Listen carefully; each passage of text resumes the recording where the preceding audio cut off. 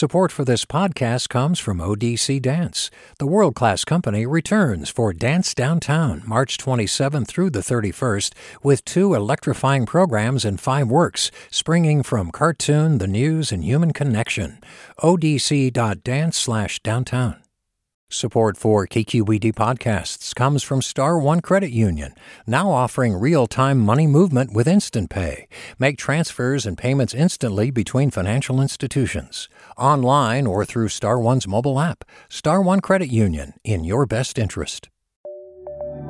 From KQED. This is the California Report. Good morning. I'm Lily Jamali. We begin this morning in Los Angeles County, which remains the center of the state's coronavirus pandemic 4 months in. The county has more than 123,000 confirmed cases so far. But even as the toll from the virus grows, it's gotten harder for many in the LA area to schedule appointments to get tested. My California Report colleague Saul Gonzalez has more. Lily, when it comes to coronavirus testing, Los Angeles County has a supply and demand problem. A growing number of people want to get tested, but there just aren't enough testing sites, personnel, and equipment to meet all the demand. In response, local public health officials say they're going to prioritize people for testing who show actual symptoms of the virus or who've come in contact with people who've been exposed to COVID. The testing situation in Los Angeles should improve with the reopening of a mammoth drive-through facility in the parking lot of Dodger Stadium. It had been closed with no notice over the July 4th holiday weekend, but now that it's open again, it should be able to administer about 6,500 coronavirus tests a day. Lily? Thank you, Saul. And speaking yesterday, LA Mayor Eric Garcetti said younger people who don't have symptoms should not be getting tests just so they can hang out with their friends. A coronavirus test, said the mayor, isn't a, quote, passport to party. A spike in COVID-19 cases in Napa County is bringing increased scrutiny from the state and forcing the closure of some businesses. The State Department of Public Health says Napa's virus spike is due in part to more social gatherings, and it's particularly hit the county's agricultural workers and Latino residents living in households where social distancing is difficult. Governor Gavin Newsom says Napa is now on the state's coronavirus watch list, which will bring more oversight from the state. Napa has already required bars to close and ended indoor service at restaurants and wineries. San Benito and Yolo were also added to the 26-county list on Wednesday. Here in the Bay Area, Stanford says it's cutting nearly a third of its varsity sports programs due to financial strain from the pandemic. KQED's Marco Seiler Gonzalez has that story. In an open letter on their website, the university said they will discontinue 11 varsity sports programs by the end of next year. That includes men's and women's fencing, field hockey, lightweight rowing, men's volleyball, and wrestling, among others.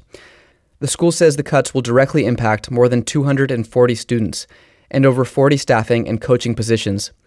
Operating a large athletics department proved to be costly. Stanford offered more varsity sports programs than nearly every other Division I college in the nation. The college was staring down a $12 million deficit before the COVID-19 pandemic, according to the letter.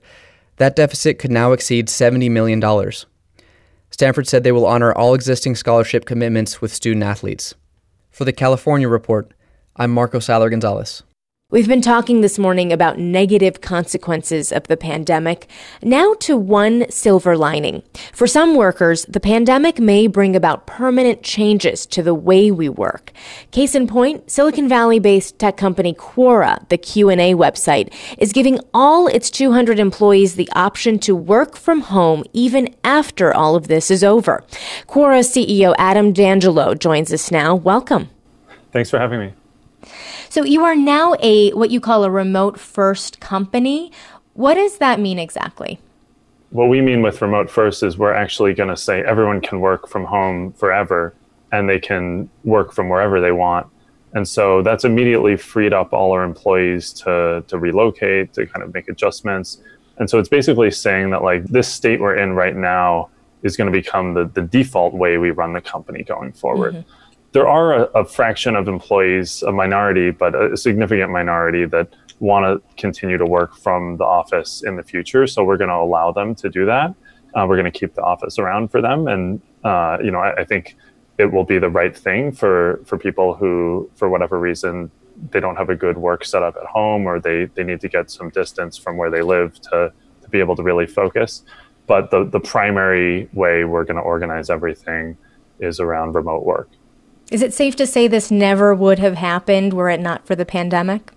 Yeah, absolutely. Running a remote-oriented company in the past was very difficult. The pandemic basically has served as like an education to a lot of us on how to run a company remotely. And I think it's also made a lot of employees learn that they actually prefer this. So the majority of our employees now are going to choose to work remotely forever. So I don't think that actually would have happened if it weren't for the pandemic. I think people wouldn't have realized that they could be so productive from home, or that that it would actually be their preference. This also gives you an opportunity to hire people anywhere in the world. How big is that? How big of a deal is that for you and for Quora? Yeah, I mean, it's huge.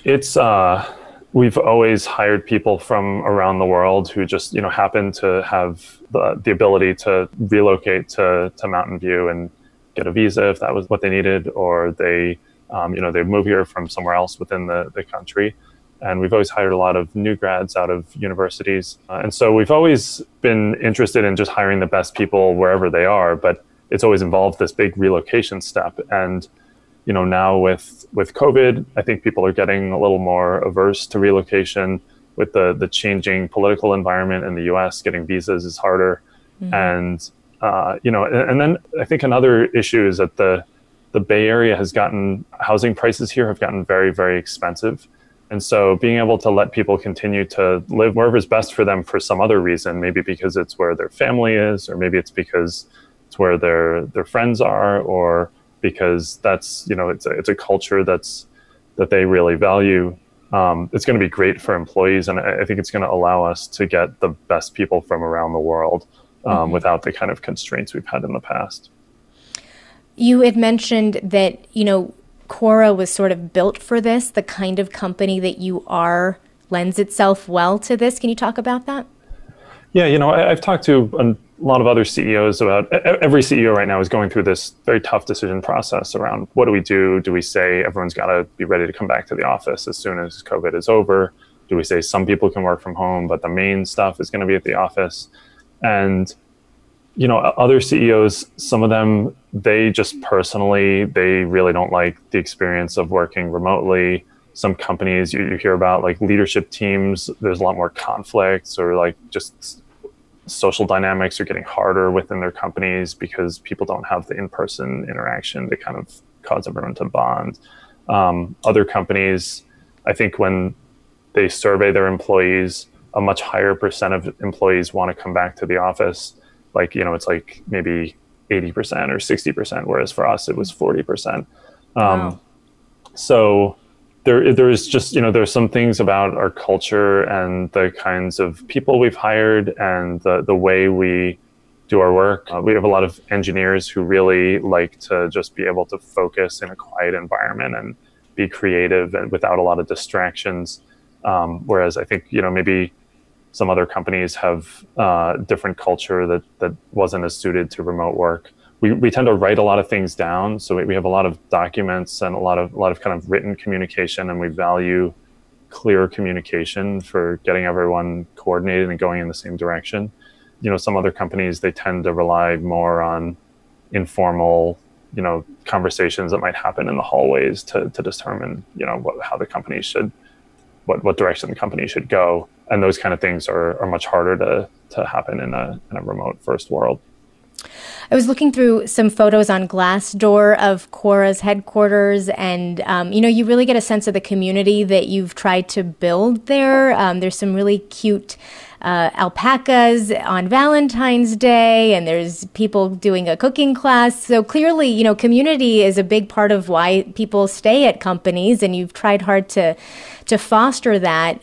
How hard is it now to create that community? It's something we're going to have to work on, and I think it's definitely a big question in this remote first world. How do you create an equivalent sense of community, and what do you do to enable that? I know that in practice, other remote-oriented companies tend to have been actually better at retaining employees for the long term than companies that required people to all be in an office. And I don't know the exact reasons for that, but all the time we have employees who have to leave Quora because they need to move out of the Bay Area. So it might be because they want to have a family and they want to be near their parents, or it might be because their significant other is in medical school and they're going to go to residency somewhere else, and they match in a place where they don't want to be in a long distance relationship across the country. And so, we'll lose some of the in-person community aspects of work, but I think we're going to gain this, the ability to just have this set of employees who can stick with the company through lots of changes in their life because, they don't have to leave just because they want to move to another location. All right, Adam, thank you so much. It's been a real pleasure to have you. Thank you.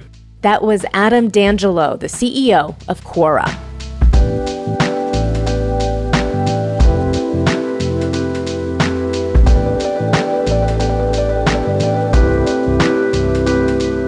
And that is the California Report for this Thursday, July 9th, a production of KQED Public Radio.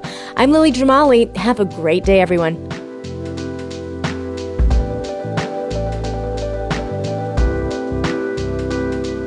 Support for the California Report comes from the California Earthquake Authority, urging Californians to prepare to survive and recover from the next damaging earthquake. Learn more at earthquakeauthority.com. Earth Justice, a national nonprofit law organization fighting for the right to a healthy environment. Earth Justice, because the earth needs a good lawyer.